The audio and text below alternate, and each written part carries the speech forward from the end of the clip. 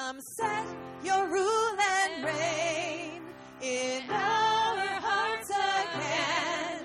Increase in us, we pray. Unveil why we're made. Come set our hearts ablaze with hope, like wildfire in our very souls.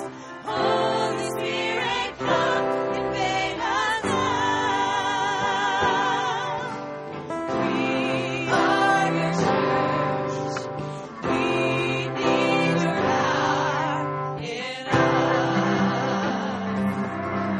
We seek your kingdom first. We hunger and we thirst.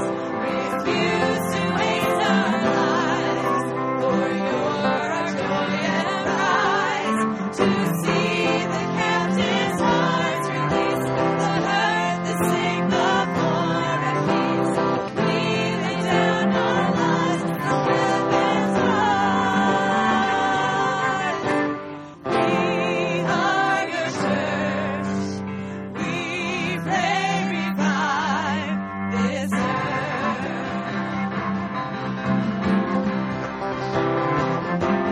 Build your kingdom here. Let the darkness fear. Show your mighty hand. Heal our streets and land. Set your church on fire. Bring our passion back. Change the atmosphere. Build your kingdom here. We pray.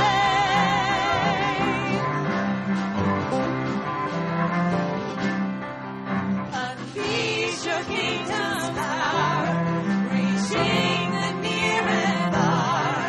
No force of hell can stop your beauty changing hearts.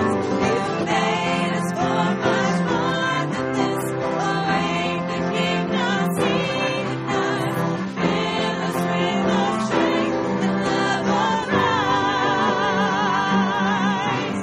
We are your church. We are the hope on earth.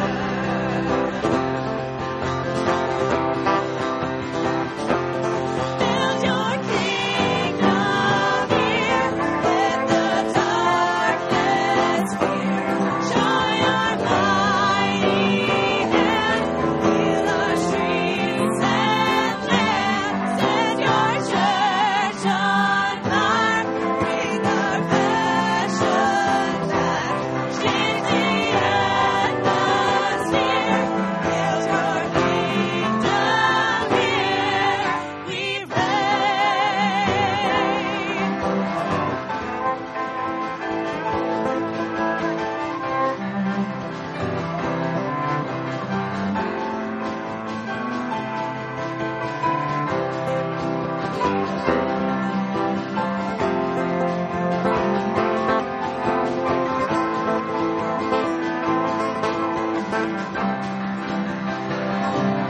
Build your kingdom here. Let the darkness fear. Show your mighty hand. Heal our streets and land. Set your church on fire. Bring our passion back. Change the atmosphere. Build your kingdom here. We pray.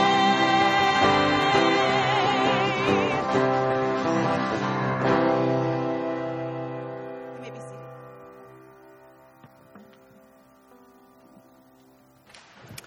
It's always a joy to welcome people back to our church who grew up here. And Wes Brown is one of those people. We are happy to welcome Wes and his wife Dana back to Houghton, and particularly to the Houghton Church. They have been serving in Kenya and doing a variety of things. He's going to be sharing with us just a moment, and then he and Dana are speaking in the Kaleidoscope Sunday School class. So I'm going to give him an opportunity to share a little bit about their work with SIM. Thank you. Oh, good morning. It is wonderful to be here. My name is Wesley Brown. My wife Dana is actually over in the Sunday school class, but she's wearing a beautiful blue shirt, and she has long, beautiful, dark hair, so if you see her, say hello. As Pastor Odin mentioned, I grew up here in Houghton, and my wife and I actually met here at Houghton College, so Houghton is a very special place for us. We are so happy and thankful to be able to come back. For the last 6 years, my wife and I have been serving as full-time missionaries with SIM in Kenya. Next slide, please.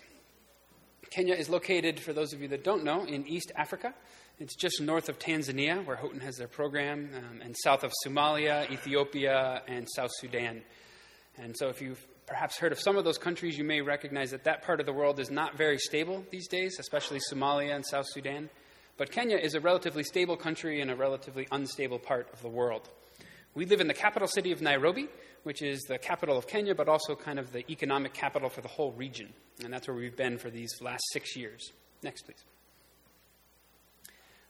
Before going to Kenya in 2012, my wife had just finished up her PhD here in the U.S. in cognitive science. And arriving in Kenya, she got connected with SIM's education branch and got involved with the first doctoral program in clinical psychology in all of East Africa. And this is a big deal because before that point, if you wanted to be able to get a higher level degree in psychology, you would have to go to South Africa or Europe or the U.S. And for most Kenyans, that just wasn't an option. They didn't have the economic ability or the time to be able to do that. But now they can do this kind of training in their own country. And so she is now part of, this is actually a picture of the first cohort of students, of doctoral students in that program. Next slide, please. And part of the reason this is so critical is the statistic from the WHO, which says that by 2030, depression will be the leading global disease. And that is not the leading mental disease, that is just disease of any kind.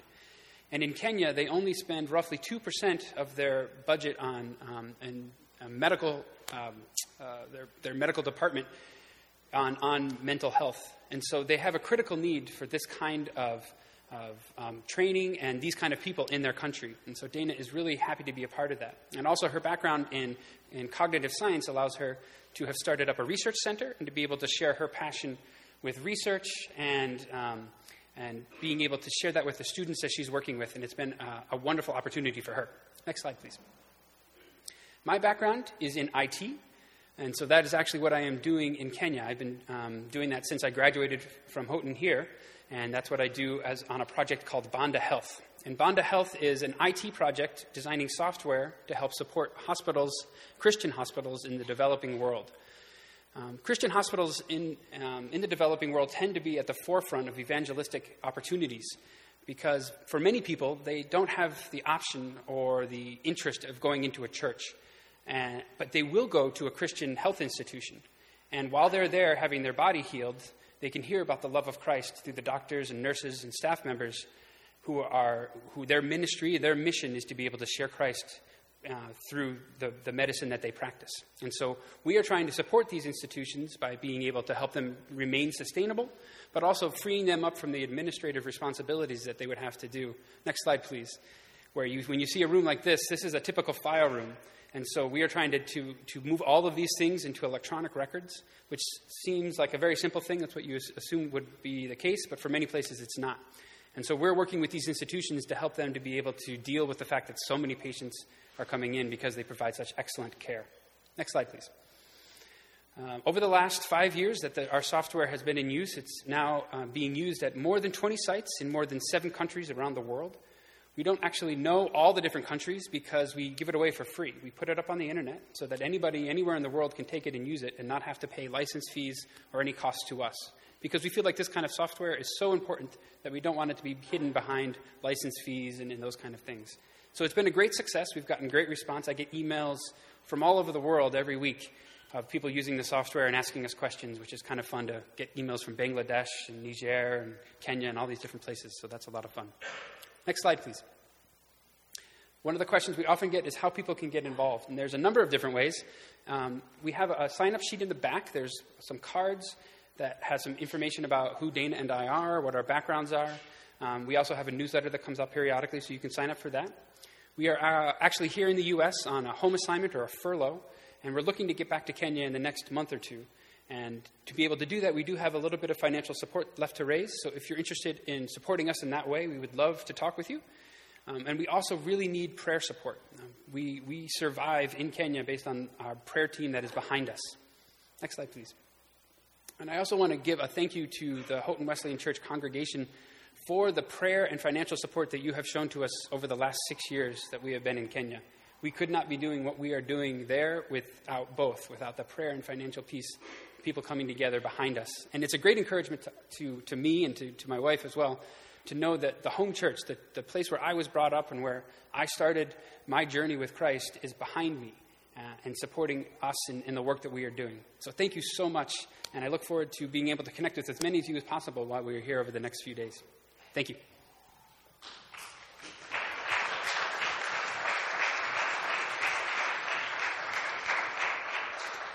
Please stand as we continue in worship together.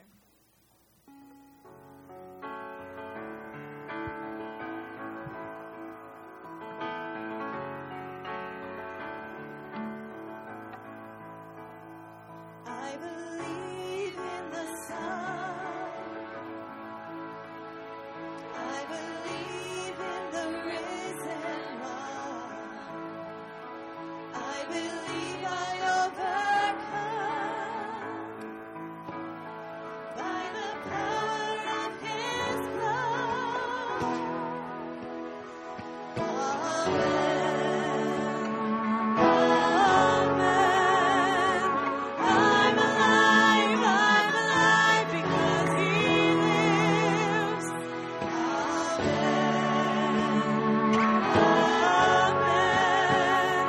Let my soul join the one that never rests, because He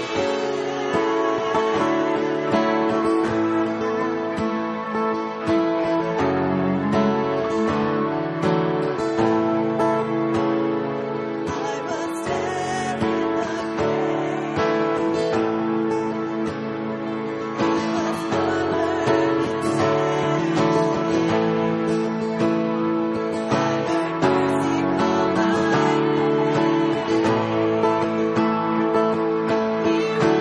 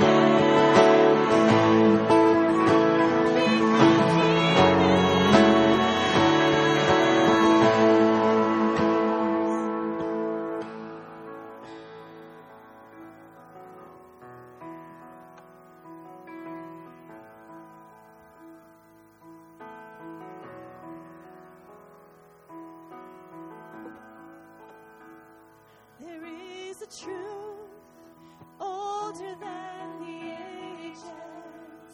There is a promise of things yet to come. There is one born for our salvation.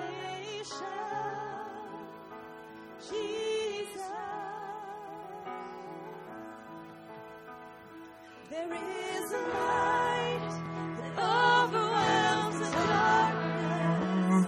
There is a kingdom that forever reigns.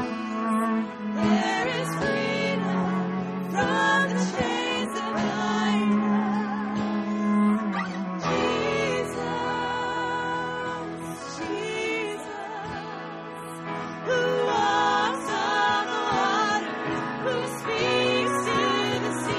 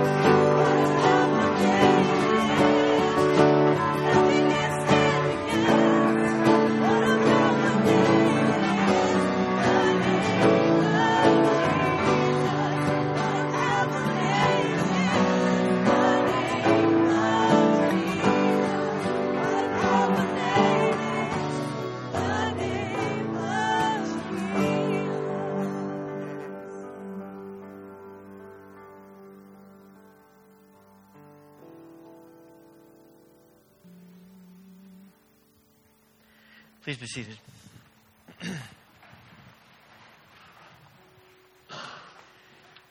As we enter into this time of prayer, I'm sure that all of us bring with us burdens and concerns, as well as joys and expressions of gratitude about life. There are some folks in our community, particularly who are grieving. I want to remember Jerry Alderman's family. Had a service for her yesterday.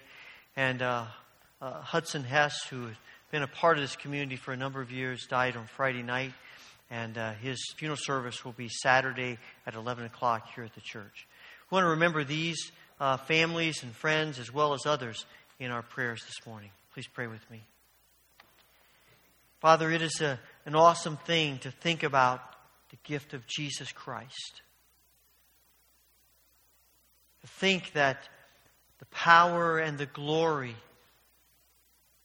is ours because of Christ, as we give power and glory and praise and adoration to Him. And we live in His grace and power and mercy. We've gathered here today because of who Jesus is. And we come to worship. To worship with our mouths and our minds, our bodies, our spirits, everything about our being. Father, as we come today, we know that there are many burdens and concerns that we bring with us. We pray today, Father, for families and people who are grieving. We pray for the Hesses and for the Aldermans and others who are on our minds, and pray that your comforting presence would be with them. We pray for all who are struggling with illness and pain and the difficulties that come to us in this world, in this fallen, broken world. And we ask that you would bring your healing grace. Father, we thank you for the ministries of this church and the ways that we serve one another. We thank you for the ministries of churches around us. We pray for the Short Track United Methodist Church and Pastor Wickard. And we ask that your power and your Spirit would be upon them as they worship today and as they serve you throughout the week. Father, we pray for our nation and our world. We think of people who continue to deal with disasters and tragedies that often are just so removed from us. We pray for refugees and the places where they are struggling and worried and concerned about just everyday necessities that we probably take for granted. We pray for places of war and violence.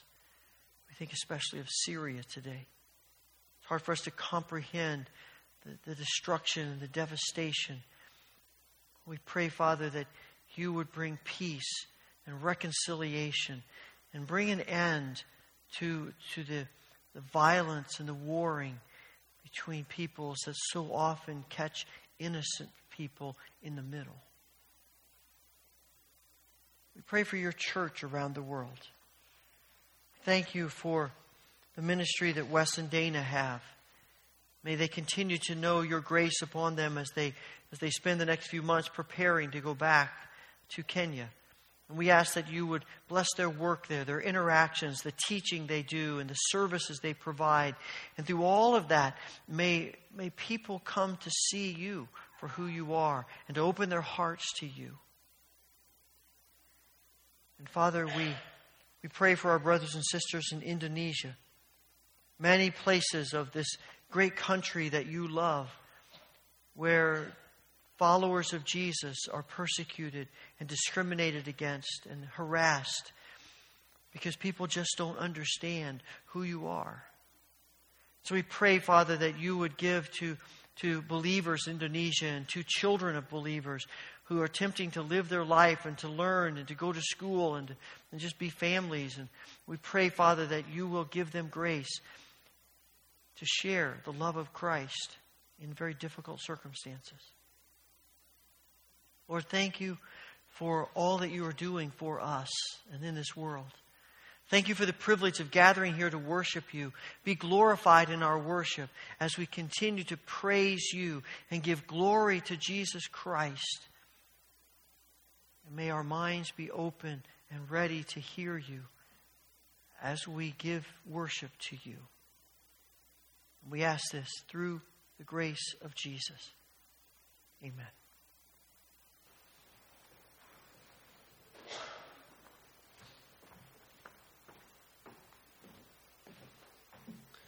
Today's scripture reading comes from Revelation chapter 1, verses 1 through 8. The revelation from Jesus Christ, which God gave him to show his servants what must soon take place. He made it known by sending his angel to his servant John, who testifies to everything he saw, that is, the word of God and the testimony of Jesus Christ. Blessed is the one who reads aloud the words of this prophecy, and blessed are those who hear it and take to heart what is written in it, because the time is near. John, to the 7 churches in the province of Asia, grace and peace to you from him who is, and who was, and who is to come, and from the 7 spirits before his throne, and from Jesus Christ, who is the faithful witness, the firstborn from the dead, and the ruler of the kings of the earth. To him who loves us and has freed us from our sins by his blood, and has made us to be a kingdom and priests to serve his God and Father, to him be glory and power forever and ever. Amen. Look, he is coming with the clouds, and every eye will see him, even those who pierced him, and all peoples on earth will mourn because of him. So shall it be. Amen.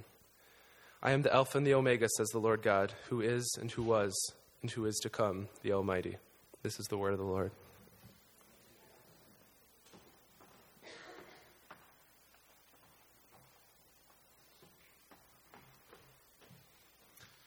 Good morning.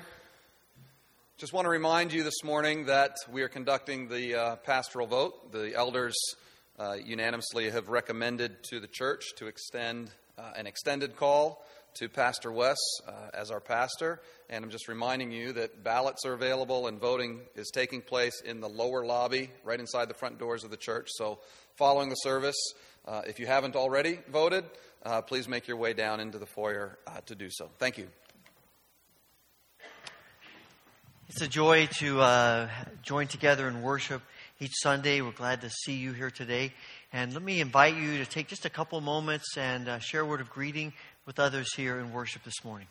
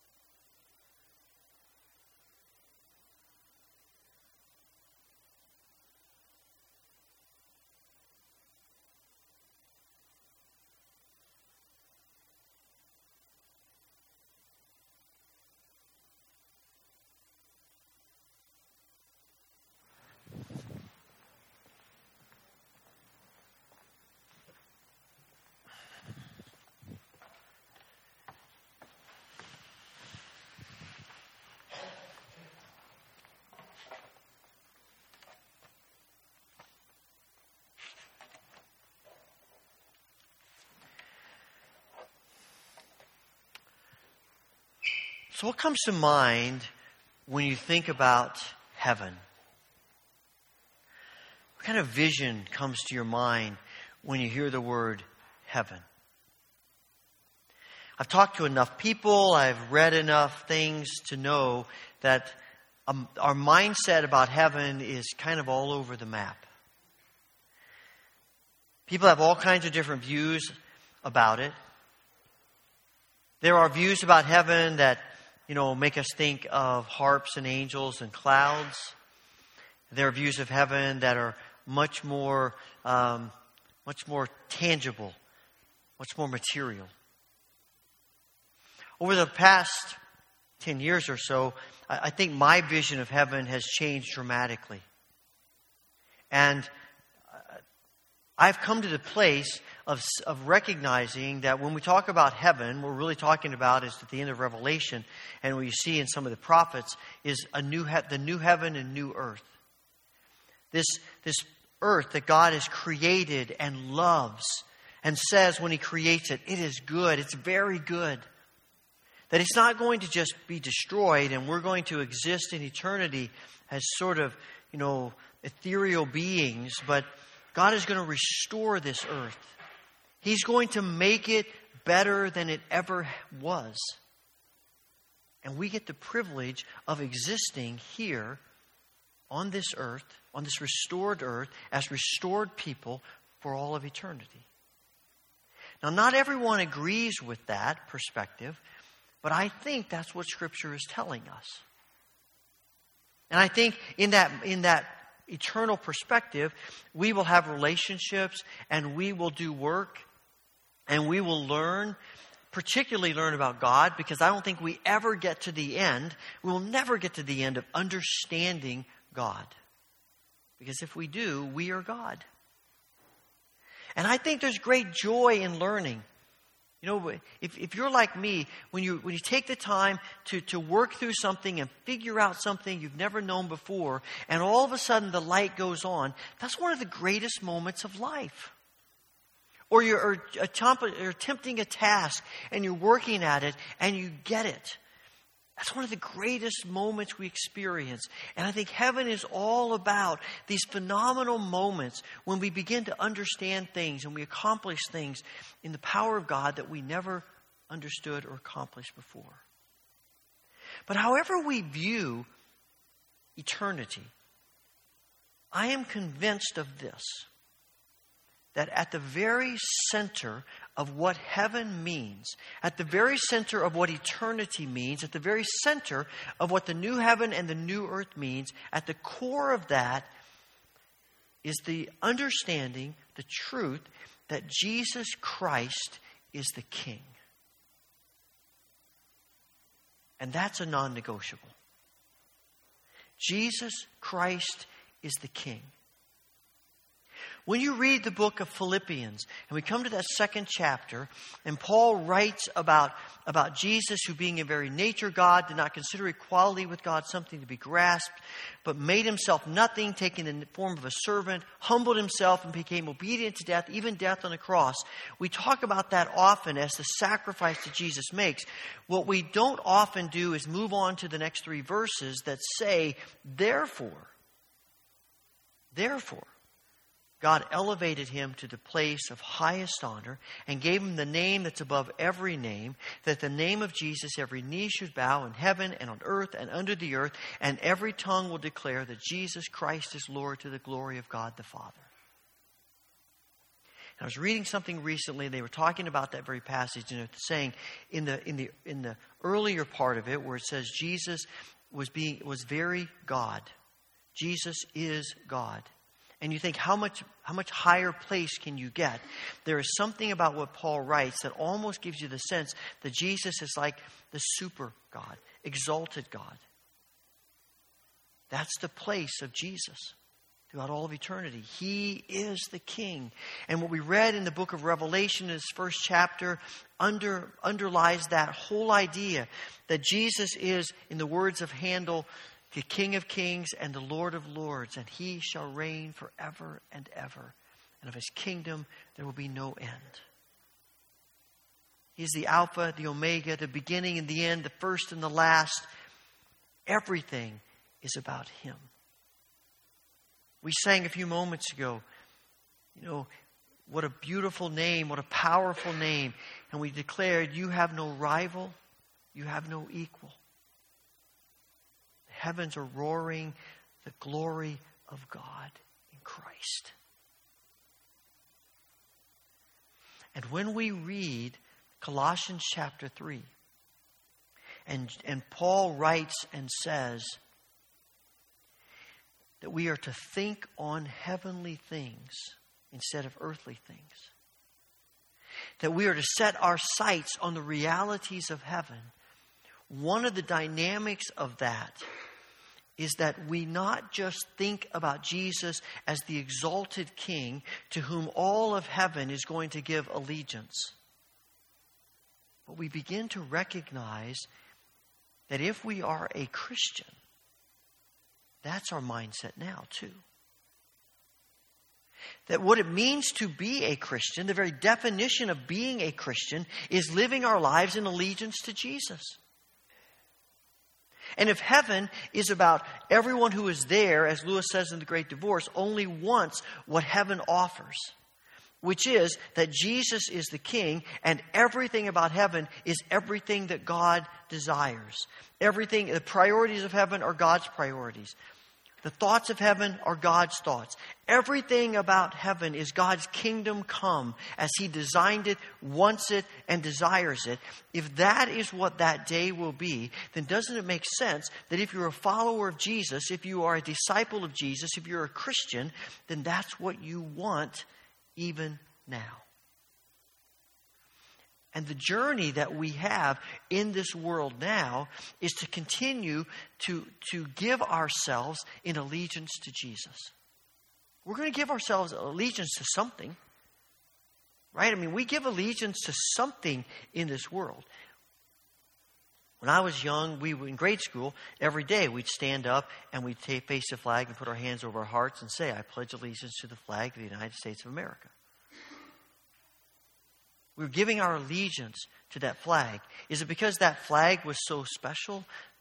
Yes and no. But really what we were saying is we give ourselves in allegiance. We care about, we love this country. We might even give our lives for this country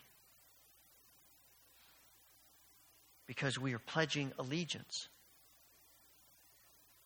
And the kingdom of God calls us to at least that.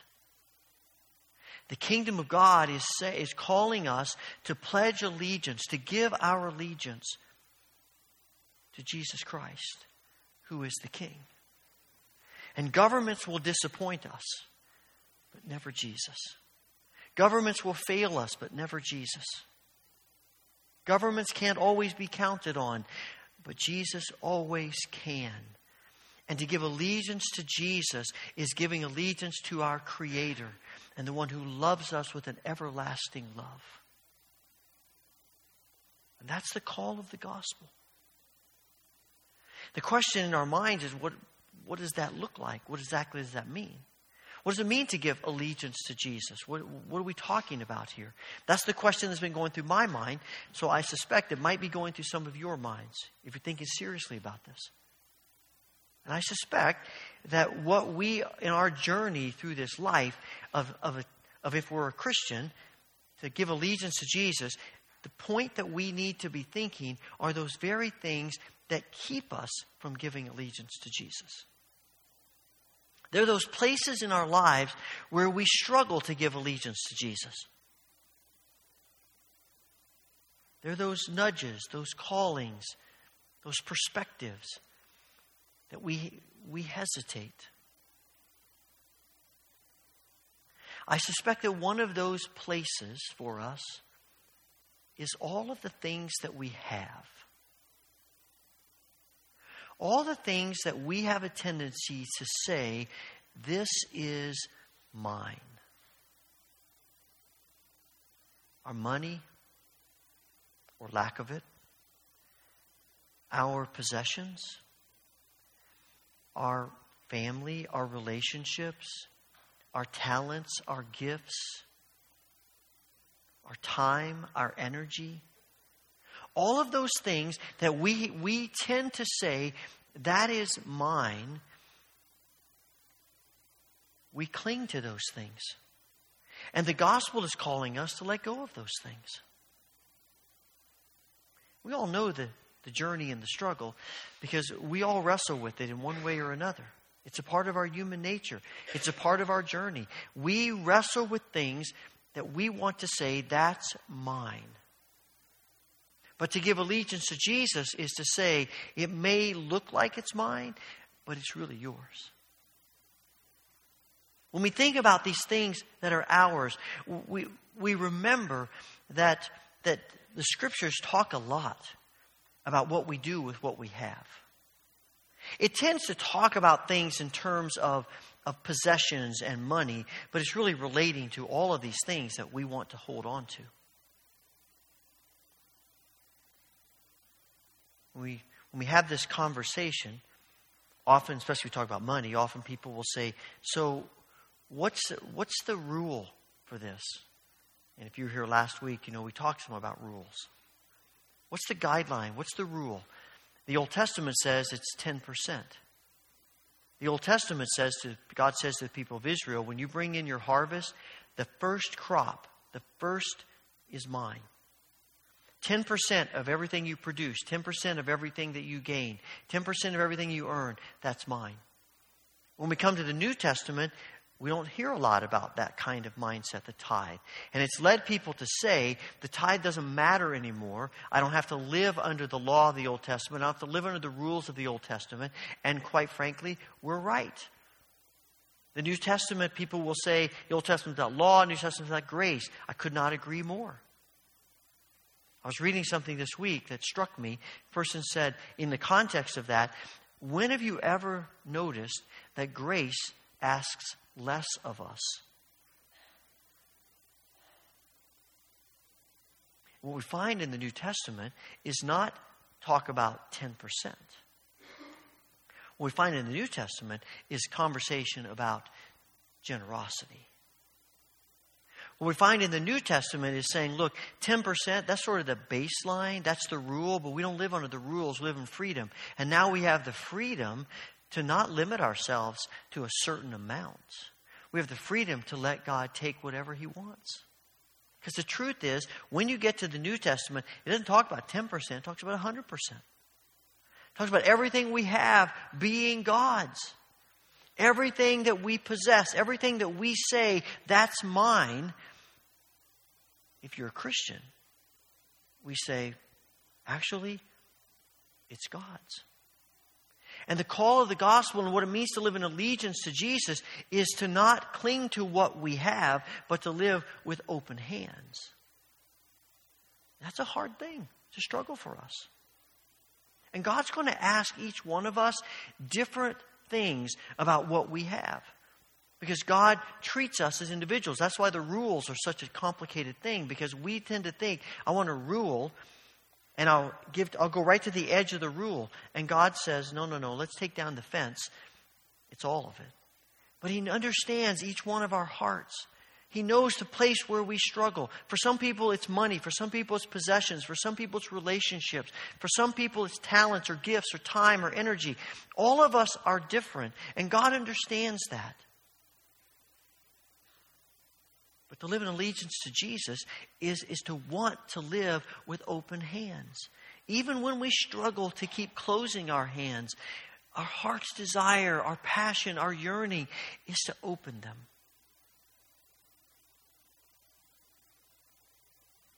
I think in that same context, somewhat related, is that we struggle with self-interest. We're always thinking, how do I protect myself? How do I get myself into the middle of this so that I can be the center of attention? How can I do this in such a way that I get what I want? And sometimes we manipulate relationships to do that. Sometimes we use our possessions to do that. Sometimes we use our words to do that, our actions to do that. To live in allegiance to Jesus is to say, it's not about self-interest, it's about self-sacrifice. It's about giving. By giving myself away.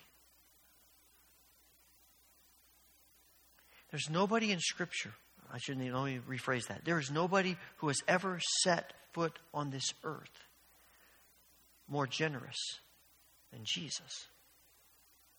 And there's nobody who's set foot on this earth more self-giving, self-sacrificing than Jesus. All we have to do is look at the cross. But the cross isn't punishment to Jesus. The cross isn't something that is a demand of Jesus. The cross is the most loving event in the history of the world. This is something Jesus does because He loves the world, because He loves you and me and every person. And He sacrifices Himself not because the Father is holding His arm behind His back and forcing Him, but because that's His heart to love. And when you know that the person you're giving allegiance to is this kind of person, you can do it.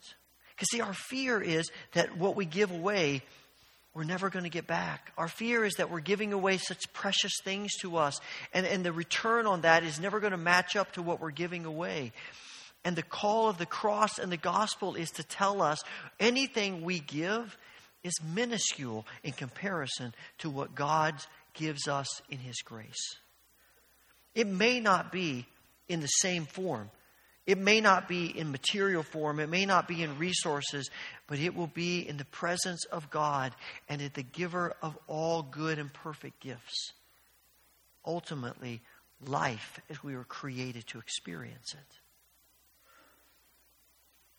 And giving allegiance to Jesus is not giving away things that are precious to us. It is simply opening our lives to God who loves us with an everlasting love.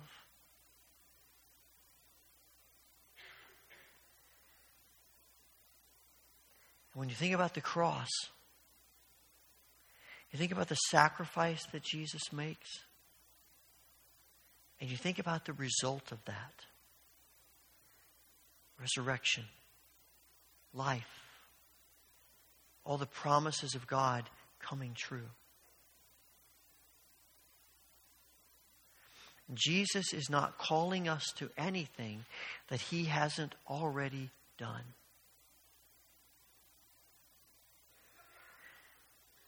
That's why He can ask for our allegiance. Later in Revelation chapter 5, John says that there were beings there in this vision who were trying to open up the seal that needed to be opened, and no one can do it. And John said he began to weep, and the people began to weep. And the angel who's giving this tour of heaven says to him, "Don't weep, because there is one who can open the seal, the Lion of Judah." And John starts getting excited about seeing the Lion of Judah, this roaring lion. And when he turns to look, what he sees is not a roaring lion, but a lamb who was slain. And the great powerful Jesus, the King, is a lamb who was slain for us. This is the one to whom we are giving allegiance. This is the one to whom we are offering ourselves and opening our hands and taking our hands off of our lives of self-interest. It may sound to you like giving allegiance to Jesus is the opposite of freedom.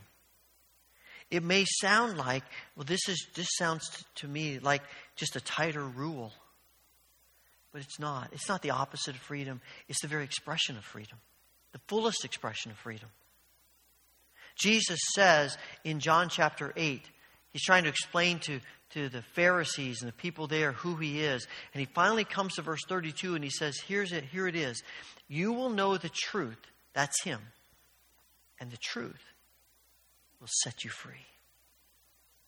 Because it is not freedom to live our lives grasping and holding and clutching and protecting and worrying about all the things that we want to hang on to. That's not freedom. That's bondage. It's not freedom to live our lives totally absorbed with self-interest, trying to protect ourselves, trying to make ourselves look good, trying to convince people how wonderful we are. That's not freedom, that's bondage. And we all know that because we have all done that. It's exhausting to live that way. Freedom is being able to live in such a way that we can let go of what we have. And we can celebrate giving it away to people. Living in freedom is being willing to live sacrificially and not worrying about whether people realize how wonderful we are or not. We're free from that bondage. We're free to live our lives as servants, free to live our lives as givers, free to live our lives in sacrifice and surrender. But understand, giving allegiance to Jesus always is visualized in how we treat other people. In 1 John, he says, if you say you love God, but you hate your neighbor, I really have to question whether you love God. We might paraphrase that by saying, if we say that we're living our lives in allegiance to Jesus, that that's the desire and the passion of our hearts, but yet we treat other people horribly, then we really have to step back and say, am I really living in allegiance to Jesus? In John 13, Jesus meets with his disciples. It's the night he's arrested. He is sharing with them the most important things of the gospel and the most important things about what it means to be his disciple. And in the midst of that, what does he do? He gets up from the table and he takes a towel and a basin and he gets down on his hands and knees and he washes their feet. And then he says to them, do you understand what I've done for you? And I don't think they do. Based on Peter's response, he's like, Lord, you're not going to wash my feet. And why does Peter say that? Because in his mind and in the minds of the disciples, they are appalled that Jesus would get down on his hands and knees and wash their stinking, dirty feet. Because rabbis don't do that kind of thing. That's for servants and slaves to do. And people who can give sight to the blind and who can heal the sick. You don't do those kinds of servant tasks. People who can raise the dead don't do those kinds of servant tasks. People who can preach like Jesus and draw crowds like Jesus, you don't do those kinds of servant tasks. You have servants to do those tasks for you. That's what it means to have arrived. Right? I don't do those things. I have people to do those things. And Jesus says, no, you're misunderstanding the kingdom. Because he says to them, since I, your Lord and teacher, have washed your feet, you wash one another's feet. And by treating each other in a spirit of servanthood, it's clear you're beginning to understand what it means to live in allegiance to me. And Jesus says, that's not bondage, that's freedom.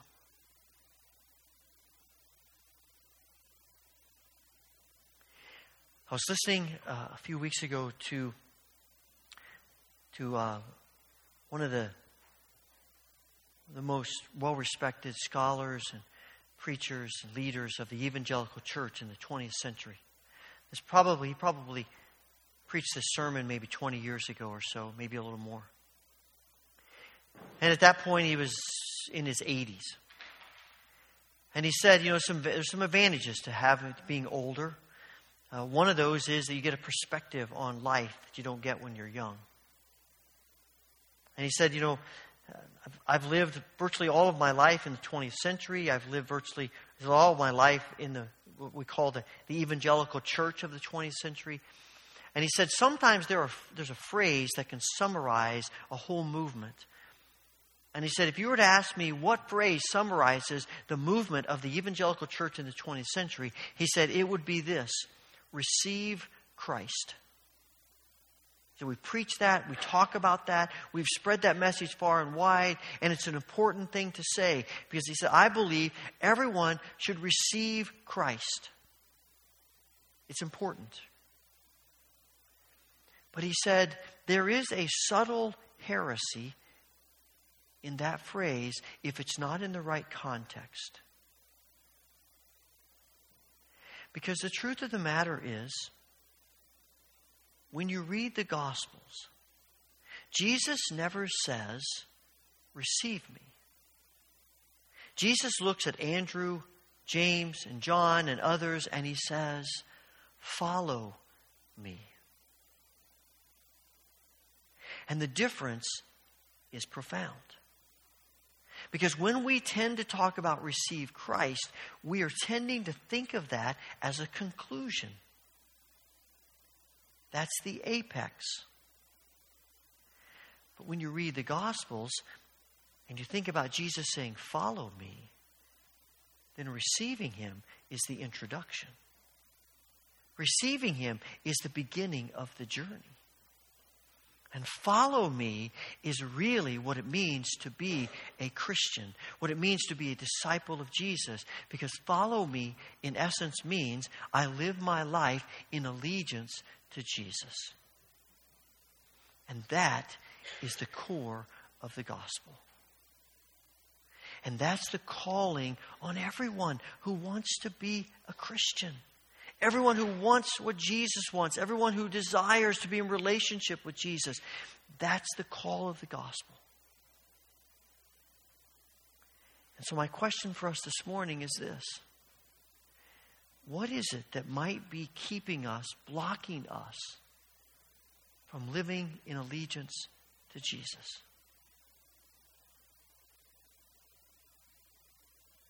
Holy Father, we thank you for this glorious invitation, this glorious call to live in the freedom of allegiance to Jesus. Help us to see those places in our hearts, in our minds, or in our being that might block us, prevent us, so that we can be fully set free to be who you created us to be. We ask this through Jesus Christ, the eternal King. Amen.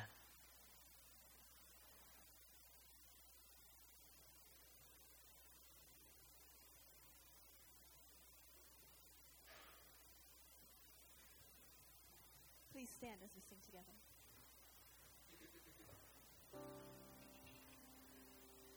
I have decided to follow Jesus. I have decided to follow Jesus. I have decided to follow Jesus. No turning back. No turning back.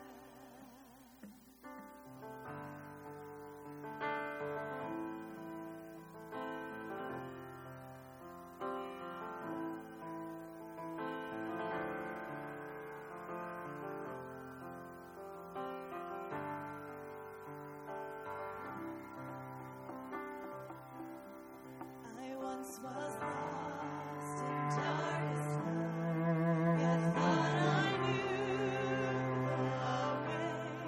The sin that promised joy and love that led me to the grave. I had no doubt that you alone are true. And if you had not loved me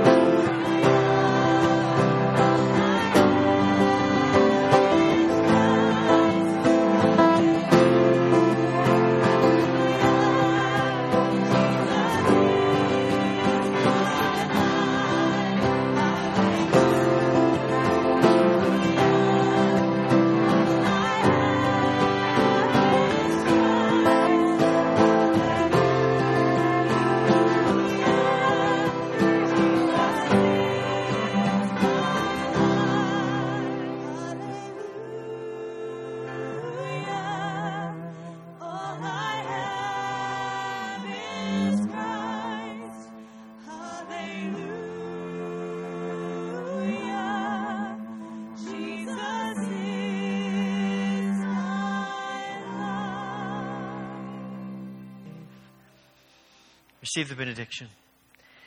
May the Lord bless you and keep you.